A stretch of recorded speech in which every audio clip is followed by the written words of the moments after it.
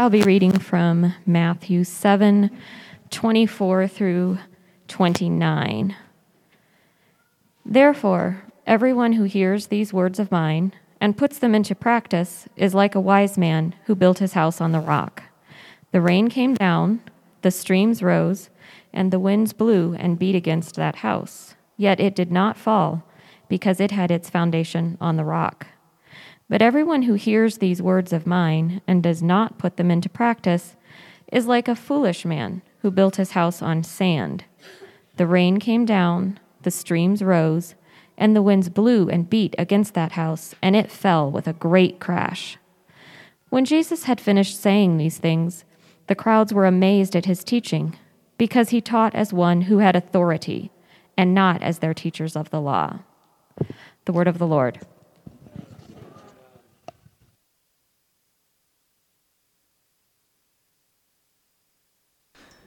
You may be seated. Thank you for the reading, Lisa. The kids are invited to Kids Church with Kelly.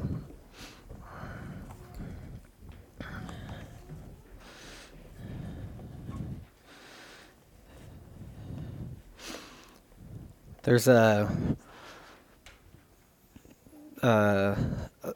just think this is funny.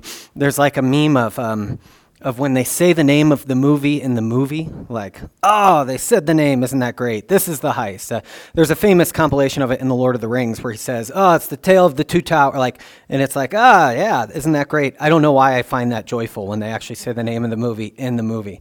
But that's this Sunday. This will make sense.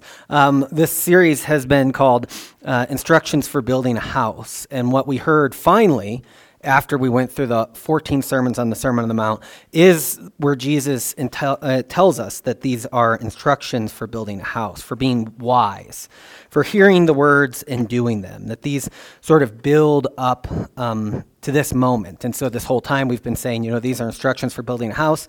And if you hadn't read ahead, which is a joke, you wouldn't know that this is where it ends, that Christ actually does say that these words of his are instructions for building a house in the world.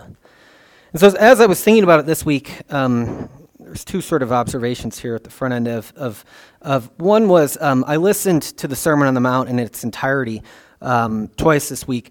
And what became clear to me was I've been thinking about it we've done 14 sermons on one sermon, which is funny when you think about it. But that not nearly enough, yeah. Well, you already got 4 more than we had intended, 4 or 5 more. But we didn't hear the words yet. We didn't hear them read aloud in one sitting. And so I was going back and forth on, should I read the whole sermon or should I not? And I think I asked Kelly this morning, and she was like, just read. I said, I have a 30-minute sermon, and then I can read the sermon, and that's 15 minutes, and give a 15-minute sermon. And she said, we'll do that. And I think in her mind it was like, what are you going to say with the extra 15 minutes that's better than the Sermon on the Mount? She didn't say that, but I could see that she was thinking that. And so I'm going to read through the whole thing, and I encourage you to just listen, not follow along. If you want to follow along, you can read it in the 15 minutes where I'm talking. That's what I always tell people. Listen to Scripture when it's read at church. If you need to revisit it, just revisit it when the pastor's up there. And then I'll say a little bit about it, but I want to be conscious of time. But I think it's worth doing to hear it all in one thing. And as I listened to it earlier this week, as I thought it was like, Matthew compiled Jesus' greatest hits is the way I sort of thought of it, is that, and he puts it in this place with Jesus up on the mountain with the disciples near him to bring theological meaning to all these words, that if he just said, and then Jesus said in another place, and then Jesus said in another place, that it wouldn't quite carry that weight. But as I listened to it once, I actually was surprised, or twice, that how well it actually does work as one sermon. In the right sort of phrasing, in the right sort of timing. It really can stand together as one sermon. So I'm going to read through the Sermon on the Mount. I encourage you to listen, and then I'll try to be brief in my words on the other end. Now when Jesus saw the crowds, he went up on a mountainside and sat down. His disciples came to him, and he began to teach them. He said, "Blessed are the poor in spirit, for theirs is the kingdom of heaven. Blessed are those who mourn, for they will be comforted. Blessed are the meek, for they will inherit the earth. Blessed are those who hunger and thirst for righteousness, for they will be filled. Blessed are the merciful, for they will be shown mercy. Blessed are the pure in heart, for they will see God. Blessed are the peacemakers, for they will be called children of God. Blessed are those who are persecuted because of righteousness, for theirs is the kingdom of heaven. Blessed are you when people insult you, persecute you, and falsely say all kinds of evil against you because of me. Rejoice and be glad, because great is your reward in heaven, for in the same way they persecuted the prophets who were before you. You are the salt of the earth. But if salt loses its saltiness, how can it be made salty again? It is no longer good for anything except to be thrown out and trampled underfoot. You are the light of the world. A town built on a hill cannot be hidden. Neither do people light a lamp and put it under a bowl. Instead, they put it on a stand, and it gives light to everyone in the house. In the same way, let your light shine before others, that they may see your good deeds and glorify your Father in heaven. Do not think I have come to abolish the law or the prophets. I have not come to abolish them, but to fulfill them. For truly I tell you, until heaven and earth disappear, not the smallest letter, not the least stroke of a pen, will by any means disappear from the law until everything is accomplished. Therefore, anyone who sets aside one of the least of these commands and teaches others accordingly will be called least in the kingdom of heaven. But whoever practices and teaches these words will be called great in the kingdom of heaven. For I tell you that unless your righteousness passes that of the Pharisees and the teachers of the law, you will certainly not enter the kingdom of heaven. You have heard it said to people long ago, you shall not murder, and anyone who murders will be subject to judgment. But I tell you that anyone who is angry with a brother or sister will be subject to judgment, and anyone who says to a brother or sister, Raka, is answerable to the court. Anyone who says, you fool, will be in the danger of the fire of hell. Therefore, if you are offering your gift at the altar, and there remember that your brother or sister has something against you, leave your gift there in front of the altar. First go and be reconciled to them, and then come and offer your gift. Settle matters quickly with your adversary who is taking you to court. Do it while you are still together on the way, or your adversary may hand you over to the judge, and the judge may hand you over to the officer, and you may be thrown into prison. Truly, I tell you, will not get out until you have paid the last penny. You have heard it said, you shall not commit adultery. But I tell you, anyone who looks at a woman lustfully has already committed adultery with her in his heart. If your right eye causes you to stumble, gouge it out and throw it away. It is better for you to lose one part of your body than for your whole body to be thrown into hell.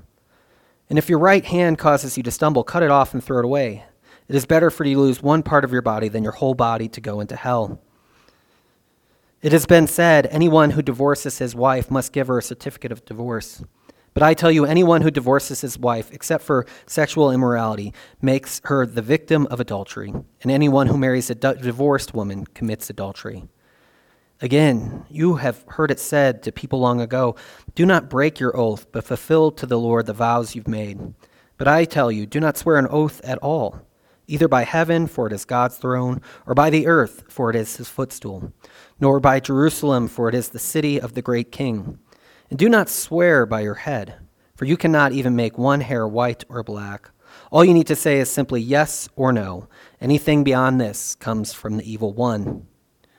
You have heard it said, eye for an eye, tooth for a tooth.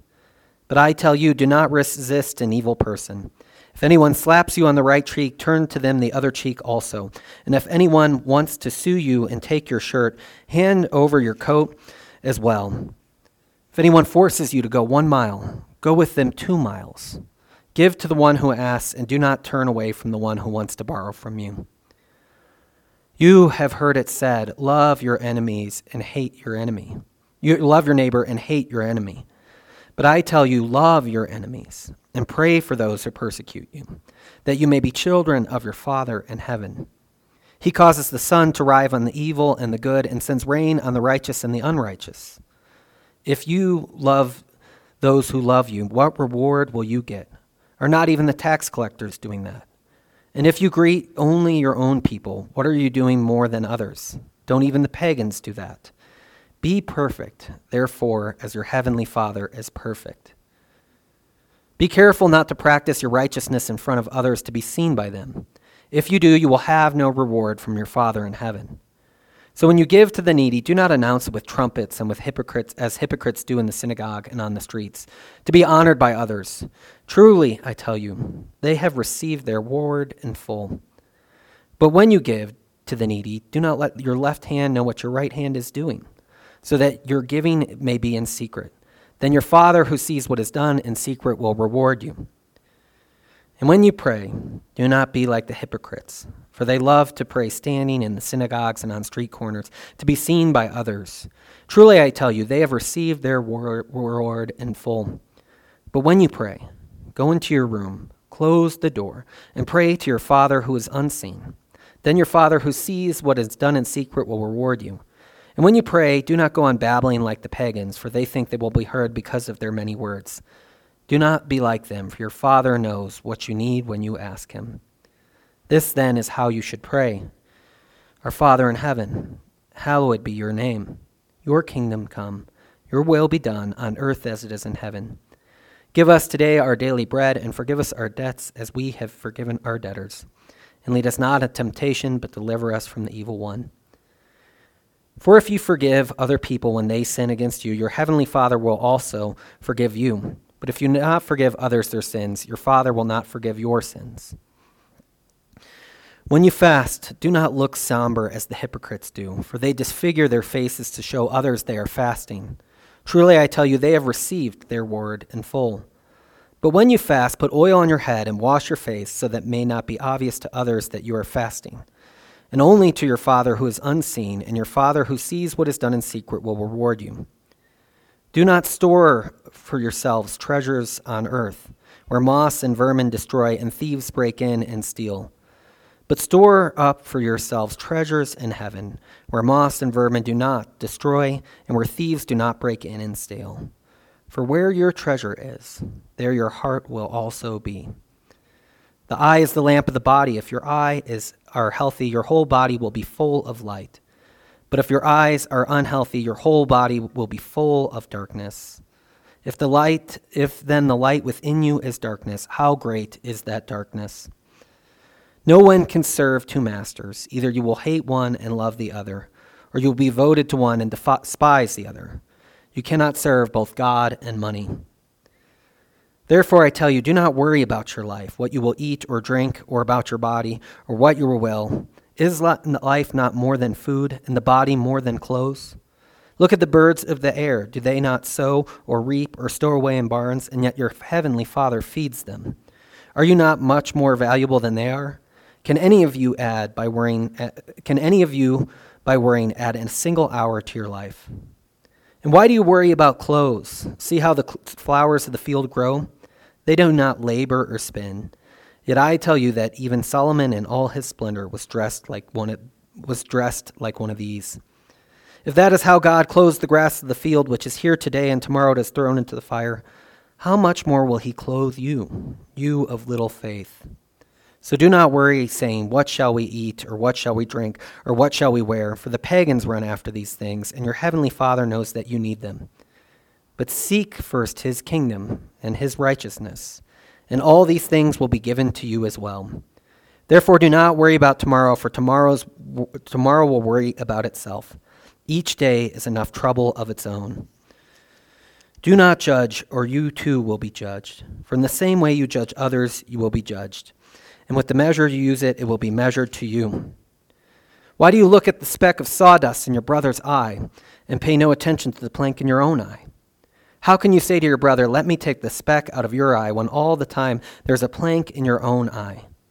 You hypocrite, first take the plank out of your own eye, and then you will see more clearly to remove the speck from your brother's eye.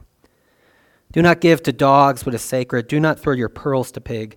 If you do, they may trample them under their feet and turn and tear you to pieces.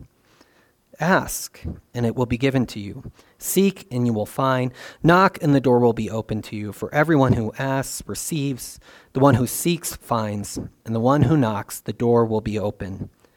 Which of you, if your son asks for bread, will give him a stone? Or if he asks for a fish, will give him a snake?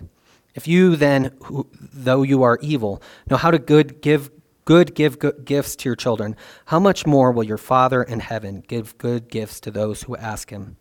So in everything, do unto others what you would have them do to you. For this sums up the law and the prophets. Enter through the narrow gate, for wide is the gate and broad is the road that leads to destruction, and many enter through it.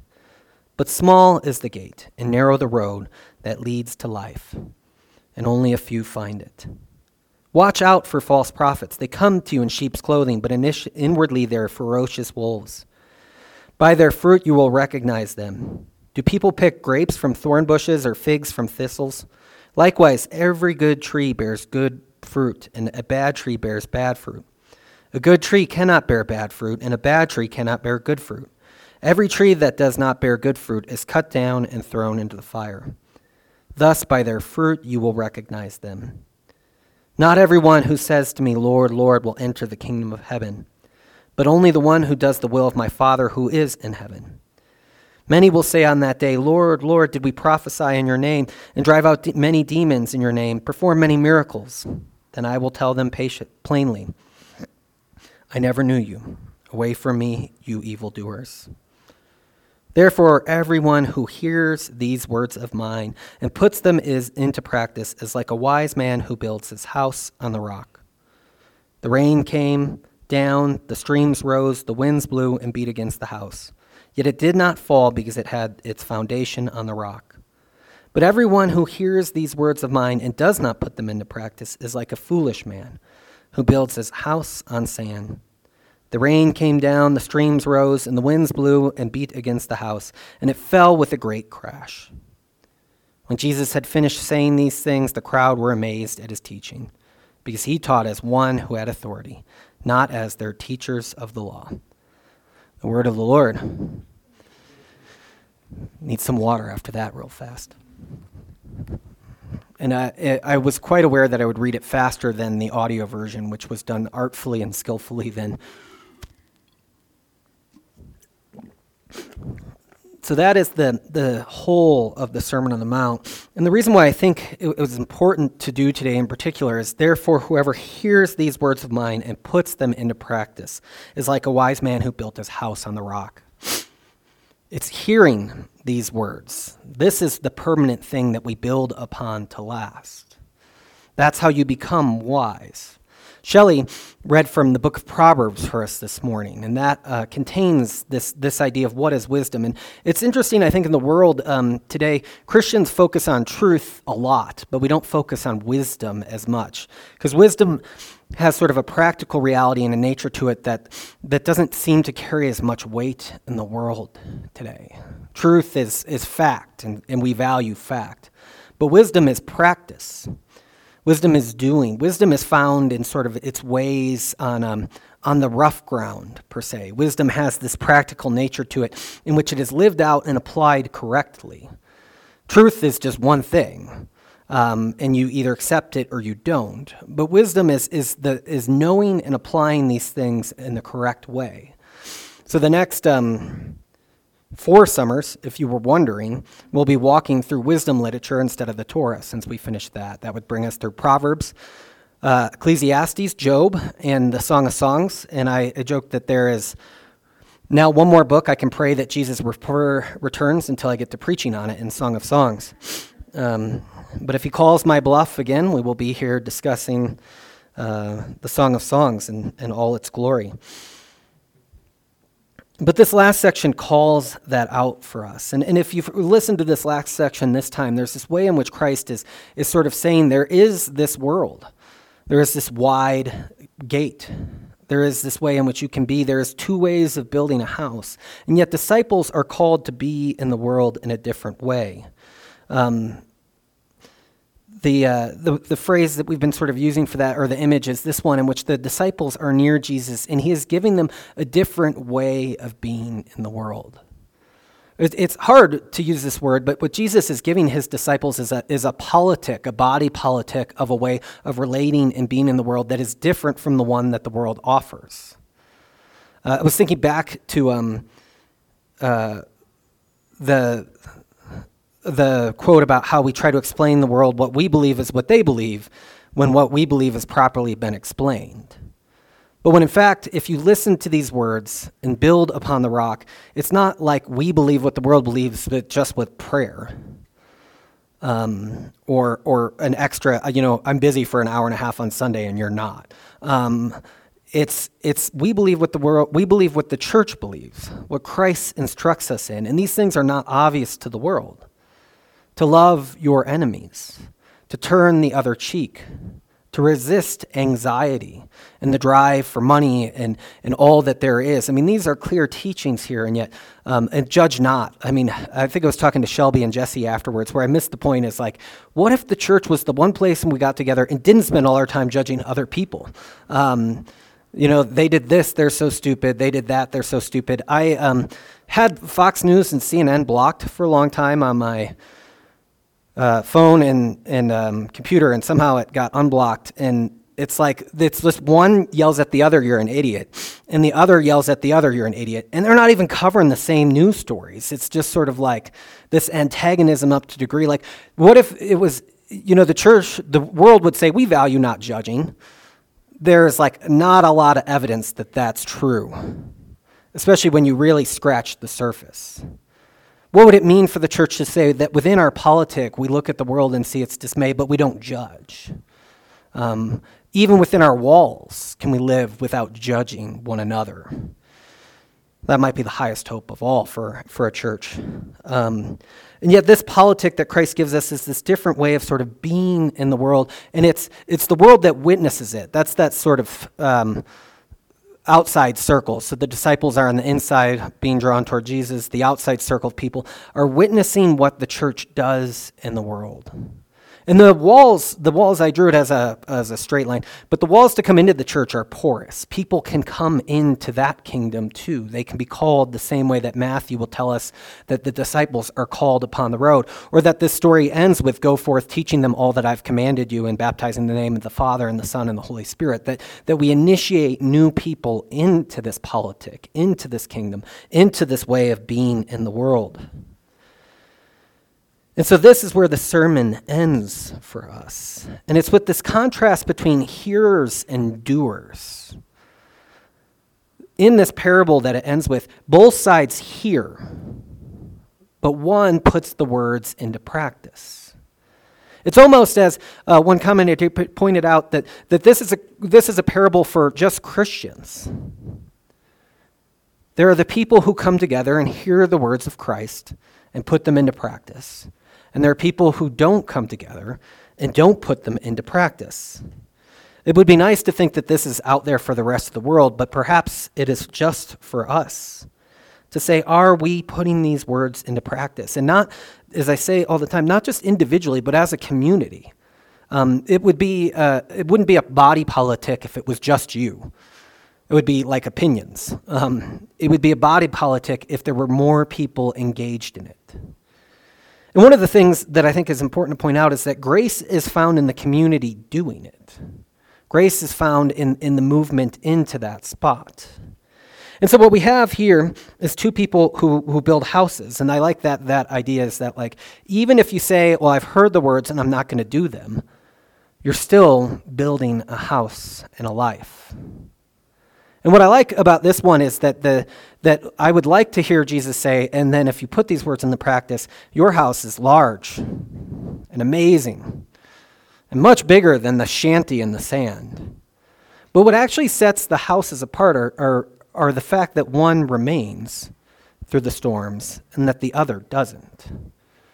This is, I think, a critical thing for us to grasp today, and I think it's critical for the church to grasp in all times, is that what Jesus is pointing out is it's survival that comes with building your house on the rock, not sensation. It doesn't say that this house is much bigger, much grander, much better, or anything like that. And so as the storms of life come, and they're both houses, and it's not like I would in theory also like Jesus to say, well, you build your house on a high plain where there are no problems. But the foolish man builds his house in the sand bed, and there's problems down there. Christ does not exempt us from the storms of the world. What he does is says that if you build on this rock, which is his words, your house has permanence. It has a sense of survival to it.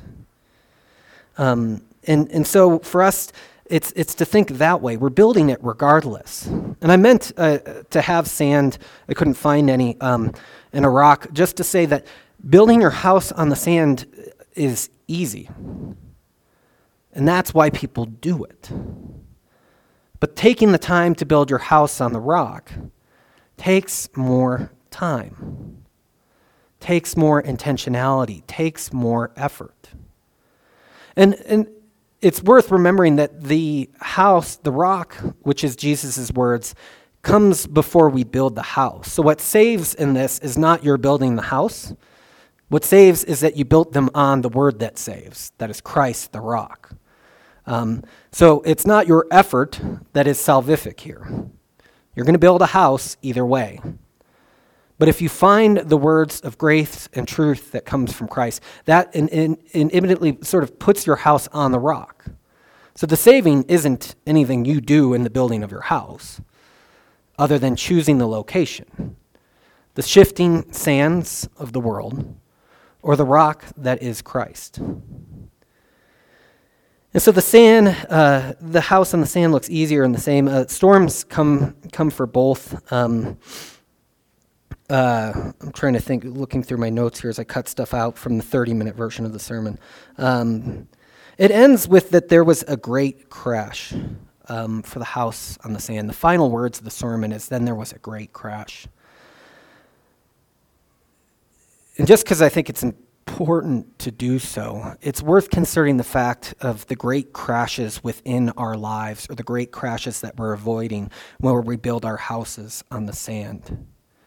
There's, you think about family secrets or personal secrets of sort of alcoholism or pornography addiction or darkness or abuse or whatever you want to say, that when those things come out, and there's two ways in which that works. One is those things will fall down in the storms and tensions of life. And what Christ is in part referring to is the great eschatological sort of judgment, this final storm that God brings. Those houses will fall. And so if it's the harm you experience from those houses, that falls, and in some sense that's good news. But if it's your wing of your house that you've built on that, and the secret comes out, or somehow you're caught in your dysfunction or this, it's for us as a church to offer the grace to say that the storm caused a great crash. And yet we can help each other pick up the pieces again and build our house upon the rock. We can live secret lives in a divided church, and it makes it hard for us to sort of do this. And so, but to hear that the great crash is where it ends is but an invitation this side of the eschatological sort of judgment, an invitation to rebuild on something solid. And for church to own that, I think, is to say, as you confess whatever your faults or darkness might be, that we can say there is a great crash. We don't go, it's not so bad. The crash is the truth of it. And yet the church can be a people who helps people rebuild their house upon the rock. And in that we build something that lasts and something that is permanent. And so it is for us to become this type of community that has grace in doing this together.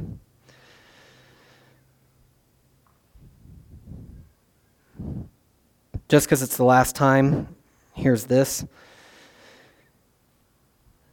And I won't spend time on that. I think we've done enough with it, except to hear that this is where this comes from, is that we have to be doers of this. We're not just hearers.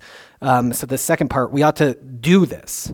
We ought to therefore recognize that third sentence, our inability but our obligation. If we say, well, we can't do it, let's stop, we sort of cut off the end of the sermon. Here's where it begins and ends. This is, I think, closing thoughts on the Sermon on the Mount. This is on the back of the bulletin for today, which I found quite helpful. Instead of asking yourself whether you believe or not, ask her whether you have done the one thing he said. Do it, or once abstain because he said, do not do it. Do not do it. It is simply absurd to say you believe it or even want to believe in him if you do not do anything he tells you. George MacDonald, this is from an unpublished sermon, I think, which is partially wise because you don't say this stuff often to your church and keep your job. But do it. Like, it comes in the practice of doing this thing. It comes in being this way. It becomes in being a disciple. And if you think about the house building, we're all being discipled and formed in some way. And what does it mean to do that in a different way? For the church to be this contrast in the world, to open up ourselves to moving away from lust and murder, cheap words and destruction, anxiety and greed, and to sort of move our lives into a different space, to become sort of citizens of the kingdom of heaven that God calls us to. So the last point for today's sermon is to become creatively maladjusted. This week I was on a Zoom call, the bane of hell in my existence in some ways is anything that starts with Zoom, whatever, Zoom meetings, Zoom calls. We have a Zoom house of defiance. That is like right at purgatory. So it's not the worst. But I was on a Zoom call, and it was a book on Montessori education. And the first chapter of this Montessori book was like, why Montessori education isn't weird. And I was like, well, that's like not that helpful. And I was thinking of this phrase from Martin Luther King about creative maladjustment. Like, and what King says is in the 1960s, well-adjusted, are your kids well-adjusted is becoming a thing. Are you well-adjusted to the world? Are you well-adjusted to doing these things? And what King says in his sermon, which I will never be able to quote with the power and authority that he does, he says that perhaps we should try to become maladjusted to the dysfunctions of our world. He says to the maladjustments of segregation and racism and all that. And I think that those are kind of like peak things in our world today, but we live in Glenwood Springs. How do we become maladjusted to other things that are so predominantly echoing throughout our world? How do we become maladjusted to the addiction to screens and technology? How do we become maladjusted to the medical industrial complex being the savior of all our needs until we die? How do we become creatively maladjusted to the over-sexualization of children, to adults, to just about everything? How do we become creatively maladjusted to all these sort of dysfunctions that sort of live in the world, not just as individuals, but as a church? And so the task for us being citizens of this kingdom is to work on our creative maladjustment as we are pulled out of the world in our baptisms towards Christ in the kingdom and through his body in the church to be a different thing. The other phrase that I use with this often is you have to push back on the age as hard as it pushes against you. I was listening to an interview with Roger Scruton, who was an English sort of philosopher who died this past year. But in one of his final interviews, he said, I fear I've been too soft. And they were like, you're hated by everyone. Like, what do you mean? He's for permanent things, which I guess makes him a conservative. But in American politics, he wouldn't be conservative in that way. But, he's hated by everyone. He said, well, I've been a fine English gentleman, and I've said things in a kind way, but he said humanity is always on the brink of more destruction than I think it is. And I wish I had named that better than I had. As we seek to become creatively maladjusted in the world, perhaps it's time for the church to stop being as polite as we can in it, too. To be a Christian, but to be a Christian with teeth, which might be the only way to be a Christian anyways, is perhaps our call today. To have courage and strength and knowledge that this is building our house upon the rock. And that the storms that come will be the place where our permanence is found. That in Christ's words, we build in that place. And so I'll close with this final prayer. Almighty God, give us grace to be not only hearers, but doers of thy holy word. Not only to admire, but not only to admire, but to obey your doctrine, not only to profess, but to practice your religion, not only to love, but to live your gospel. So grant that we may learn of your glory, we may receive it into our hearts and show forth in our lives through Jesus Christ our Lord. Amen.